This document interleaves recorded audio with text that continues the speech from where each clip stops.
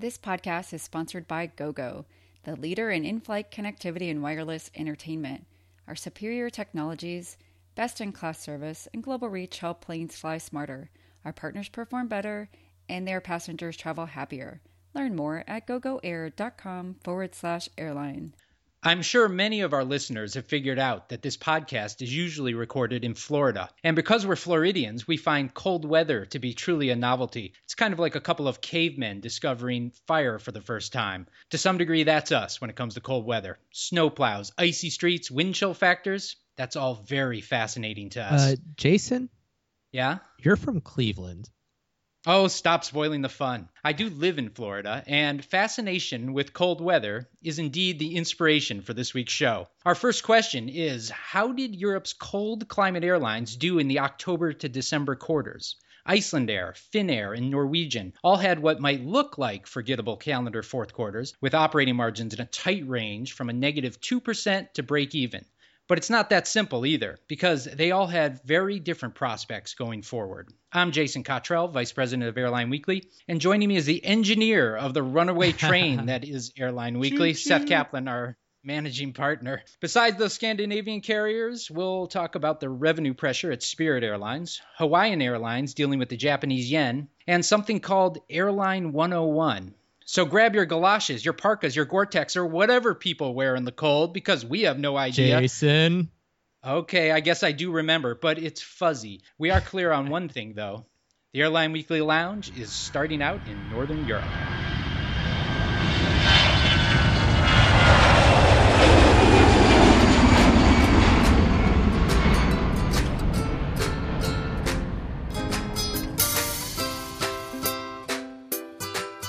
Thanks for joining us. Let's start with Finnair.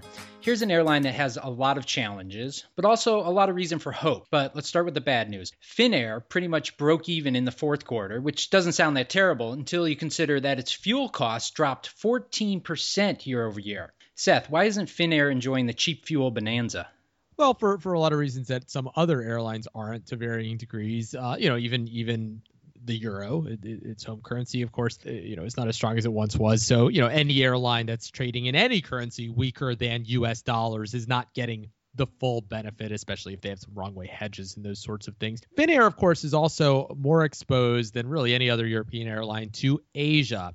And that was great for a few years, and even then we would write in Airline Weekly, kind of a one-trick pony. We would say, hey, the trick's working pretty well right now, but watch out if things turn south. Well, then they did. Of course, you had Asian currencies weaken, which made it harder for people in places like Japan to buy airline tickets to places like Europe. And then you had things like the terrorist attacks in Paris, which also dented inbound demand from Asia to points in Europe, specifically Japanese tourists going to Paris, for example. That's the market that was hit the most, but a lot of other markets were hit too. There's just a lot of other tough things about being an airline in their position. They've got a domestic network that's actually bigger than a lot of people realize. A lot of flights to points very far north in Finland. That's been problematic for a while, even though you might think that because maybe not as competitive, it would be an easier place to do business. But they're always working to turn that around. And then in terms of transatlantic flying, because let's not forget they do some of that too. Not just flying to Asia, a lot of competition. I mean, everything that Norwegian's doing, and I know you want to talk about them too. SAS expanding a lot. So just an airline that's really sort of been in the crossfire of a lot of the negative things that have gone on in Europe and elsewhere in the world. That's a long list, but in this week's Airline Weekly, we laid out a bit of a bullish case for 2016. Why should Finnair be optimistic? Well, for one thing, they're now a part of the big joint venture across the Atlantic with British Airways, Iberia, American Airlines. It's a very powerful joint venture, and Finnair's right there with them. That's helpful. Another thing I mentioned, looking backward, the weak Asian currencies, but don't look now, but those currencies have begun to appreciate somewhat recently, and so that helps a lot. When you're trying to sell airline tickets to Asians, like I said, particularly to the Japanese, a big source of traffic for Finnair. Their ancillaries were up 40% year over year. So that's something that they've really started to plow into. They are going to be doing premium economy, a true premium economy product. That's certainly a cause for optimism based on how well that's gone for airlines around the world. They're densifying their cabins, and that too, gosh, if there's any surefire way to drive down your unit costs, I mean, that happens 100% at a time when you densify, and almost always it also flows to the bottom line that you become more profitable. And that's not even all of it. So yeah, a lot of reasons for optimism for an airline that will always have its strategic vulnerabilities just because of its size in a very crowded marketplace. Okay, densification, kind of like creatine for airlines. Yeah. Moving to Norwegian, they had a worse quarter. They with the negative 2% margin, and they only posted an operating margin of just 4% for the whole year. That's obviously not keeping up with the Ryanair and EasyJets of the world. How much of the problem is the fact they're based in a huge oil market? Well, it's problematic, both because of what's happening in the market per se. Norway is suffering, and related to that, what's happening to Norway's currency. So again, like all airlines that are trading in weak currencies, your costs that are in dollars, specifically your fuel cost, your aircraft costs, and this is an airline with a lot of those. Every one of those Dreamliners that comes in, just a whole lot of capital expenditures and ownership costs. Those costs are going to skyrocket in terms of Norwegian krone where they are right now. But look, they're still growing very rapidly too. You mentioned Ryanair, EasyJet. I mean, Wizz Air, other airlines that are, in terms of low-cost carriers, they're doing just fine, whaling within the IAG group. Norwegian is an airline that's been growing very, very rapidly. And they've had their moments where they've looked like they've started to turn the corner. But overall, just when you're growing that rapidly, you have a lot of immature markets just by definition, and immature markets usually are difficult. Looking forward, they're going to continue growing that rapidly and doing it long haul, which, again, we've had that discussion about just the difficulties of the low cost long haul model, some respite right now because of cheap fuel, but still, for a year when European airlines, and we haven't seen the last of the results yet from some of the others haven't yet reported, but European airlines, general did respectably, a lot of them anyway. Gosh, 4% margin for the year. You're talking about an airline that's not recovering its cost of capital, and hard to be optimistic that they'll be doing so anytime very soon. Yes, they are struggling, and they have very ambitious growth plans. Norwegian is looking to double its size in 5 years. Yeah. This might be a loaded question, but have you ever seen a struggling airline grow its way out of trouble? Yeah, God, good question. I mean, look, when you grow, especially when fuel is cheap, that has very positive effects on your cost structure. And just broadly speaking, when you think about airlines that have been successful in the world, I mean, just go back to, Southwest basically invented the low cost model. That was the utilization model, and the growth model was always about, all about just you keep growing and you hammer down your unit costs. And you don't worry too much about the revenue, kind of how it always was for them, because just their costs were so competitive that, their revenues could be mediocre and they would still lead the industry in profits. And, nowadays it's the ultra low cost carriers, especially, that do that. But yeah, specifically growing your way out of trouble, it's hard to think of an example of that because the demand still has to be there. And when you're entering so many new markets all the time, immature markets that need time to develop, and when that's just always going to be a very big percentage of your network, that's going to be tough. And they are entering lots of new markets. So there are obviously different ways to grow. I mean, you have very efficient ways to grow, such as densification, just putting seats on, more seats onto an aircraft, like we mentioned a few minutes ago, it's Finnair.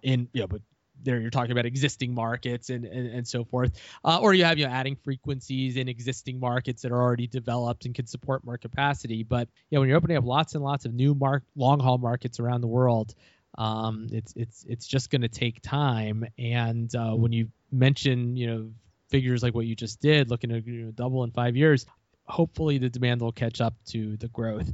They're going to have to depend on cheap fuel going forward to help fuel that, because again, that, we always have to remind ourselves that does lower the risk of everything, so there are surely things that are working with their long haul operation right now that wouldn't have worked with fuel costs where they were a year or two ago, but especially when they've sort of lost one of the good cards in their deck in terms of the Norwegian domestic market and outbound demand from Norway. That obviously not their fault at all. That's going to further handicap their ambitions. Okay, moving a bit west, Icelandair, like Finnair, basically broke even in the fourth quarter. They had a slight net profit and slightly negative operating margin. But unlike Finnair, Icelandair had a good 2015, and their Q4 was actually the first ever profitable fourth quarter for the airline. To a certain degree, they've managed to get their revenues in strong currencies and keep their costs in weak currencies. Explain that to me. Yeah, well, first of all, in terms of why the year can still be so good, it's because they are an airline that is more seasonal than most. I mean, they make a lot of money in the summer. Yeah, I mean, the old game used to just be try not to give it all back in the winter. But as you said, they just had a quarter where they didn't give it back. They managed to at least break even, to their credit. And one thing is their local market is small.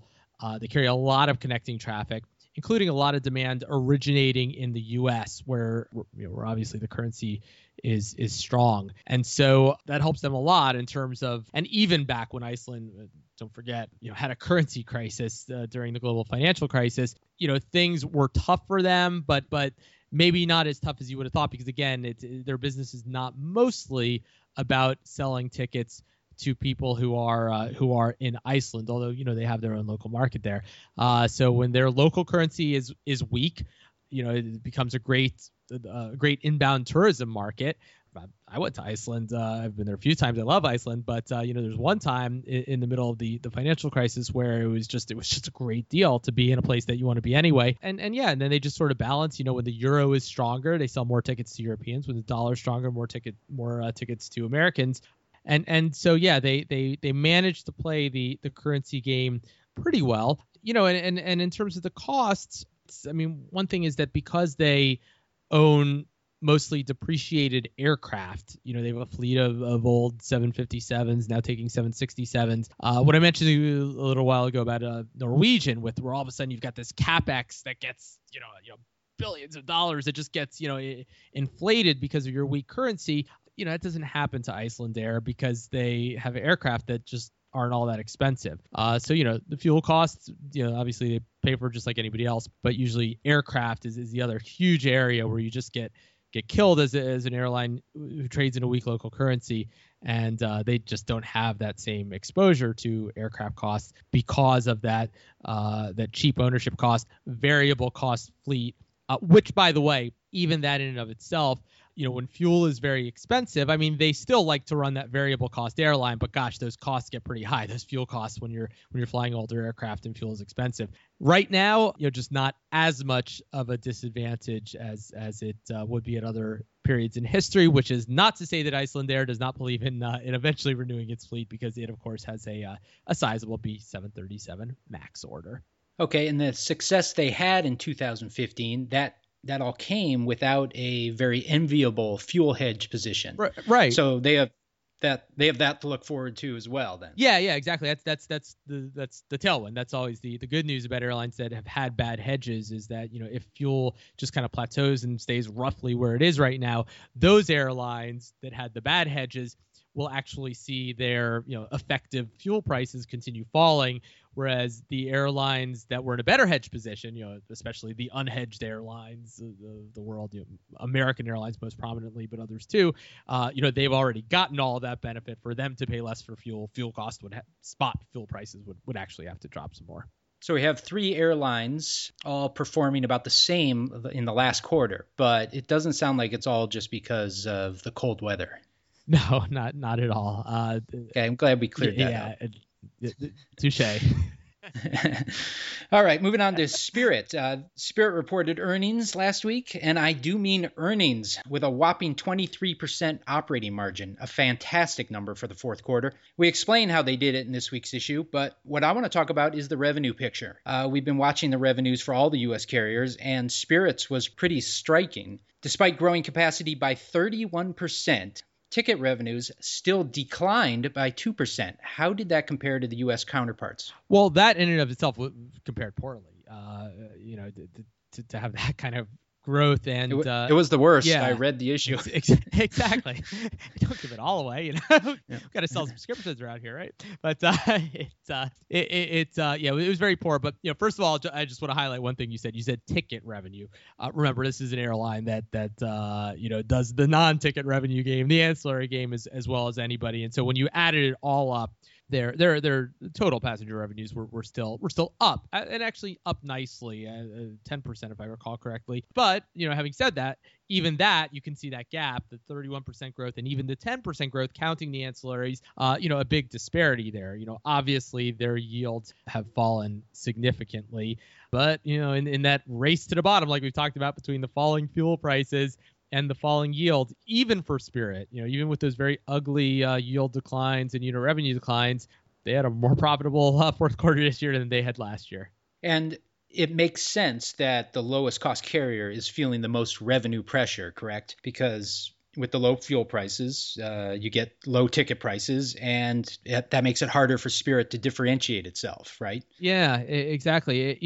Their former CEO, Ben Baldanza, used to say, and without putting words in his mouth, I assume the current CEO, Bob Fornaro, would mostly agree, at least, that Ben used to say the price is the product. And what he meant by that was that most other U.S. airlines sell some mix of, they all want to, talk about we're a good value, meaning cheap enough, but also something else, some kind of magical experience to one degree or another, obviously with the exception of Allegiant and I guess, to some degree these days Frontier, but everybody else, whether, it's JetBlue, I mean, they don't want people to think they're too expensive, but they want to think they're getting something more than just cheap. Whereas Spirit, always felt that if it's cheap, in addition to being safe and reliable enough, that it's done its job, because that was what they were selling. That was what they were touting, and not over-promising with anything else. And when fuel was expensive and when prevailing airfares were high, they could really differentiate themselves on price. And that is just harder to do now when you have other airlines that do also offer something else, a slightly more magical experience, at least maybe, also offering somewhat cheap airfares. So again, they're still doing very well, but you can see that pressure where it's just become harder for them to undercut the competition in some markets, at least. This is probably a dangerous comparison, but has Ryanair, being Spirit's European ultra-low-cost counterpart, has Ryanair seen the same sort of revenue pressure as fuel prices have fallen? Not as much. They had a worse fourth quarter than Spirit just because Europe is more seasonal, but they had a phenomenal year. Just not as much. Ryanair varies their capacity quite a bit, and then that's the game they play in the winter. A few years ago, they took out a lot of capacity for the winter. With fuel being cheaper, they didn't bring it down as much this past winter, but they've done a pretty good job just kind of keeping the yields high. Spirit doesn't run as seasonal of an airline. They are a high utilization airline. They've actually talked about maybe dialing down the utilization a bit, partly just for operational reasons to become a little more reliable. But anyway, so for them, when demand just kind of isn't there to support the same kind of yields they had gotten, they're going to feel it more in a quarter like the fourth quarter, whereas Ryanair just sort of plays more of the game of kind of dialing down the capacity to match the lower demand in the winter. Although it's just different because in Europe, you kind of have to do that because the demand variability is just much more from the summer to winter than it is in the U.S. Staying in the U.S. for a minute, one U.S. airline whose earnings report we haven't yet talked about is Hawaiian Airlines. They had a great fourth quarter, 16% operating margin. During the fourth quarter, the Japanese yen was really low, but judging by the results, Hawaiian seemed immune to it. But now the yen is rising. Should Hawaiian be nervous or happy about that? Yeah, generally happy. You with a lot of things you get, when you have something bad happen, you get some kind of mitigating benefit. Hawaiian has a pretty nicely diversified network where when the yen was cheap, they was at its lowest, they managed. But generally speaking, if you're Hawaiian, you are selling a lot of airline tickets to Japanese tourists who want to come to Hawaii, and so a strong yen is good in that regard. So overall, the simplest answer is that, yeah, they like a strong yen, even though they certainly navigated the weekend environment reasonably well. To be clear, I say talking about like it's in past tense. I mean, the yen is still, weaker than it was, but at least it's, weaker than it was years ago, but still off its lows, as you said. Okay, now you know how we've been doing the occasional existential question? Yeah. Well, I've got a new type of question. It's called the Airline 101 question, and fairly obviously, it's about the basics of the airline business. So here's our first Airline 101 question. A few weeks ago, we were talking about Alaska Airlines and mentioned that leisure traffic tends to better withstand economic softness. I thought that sounded counterintuitive. I would think that leisure traffic was more discretionary than business traffic and therefore more sensitive to economic headwinds, but apparently that's not the case. Yeah, and it's a good question, and there are a number of reasons for that, and obviously we're speaking broadly. There are exceptions, but basically what it comes down to is that when corporations slash travel budgets, and right now, for example, well, if you take, let's say, the U.S. economy, okay, overall it's holding up reasonably well, although there's kind of growing talk of are things turning south. But if you look at the oil markets, a place like Houston, the numbers that are coming out of there, corporations slashing travel budgets by 20, 30, 40%. Don't forget corporate travel. Corporate travelers spend more when they travel to begin with. So there's just a lot farther for it to fall. You have people who are flying around the world on business class tickets, $5,000, $6,000, $8,000, and up for round trips, and those corporations are slashing their travel budgets.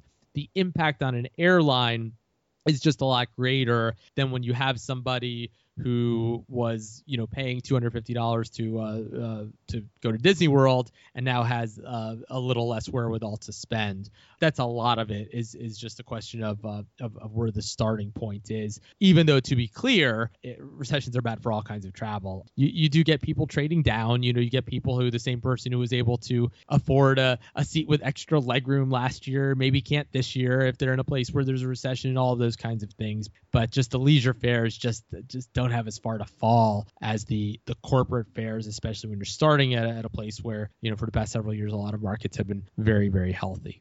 All right, we'll leave it right there. I'm, for one, feeling enlightened. If you haven't already, you can subscribe to the Airline Weekly Lounge on iTunes or at the Airline Weekly website. Also, don't forget Seth's book, Lori, Lost and Found, How Delta Climbed from Despair to Dominance in the Post-9/11 Era. Until next week, thanks for joining us in the Airline Weekly Lounge.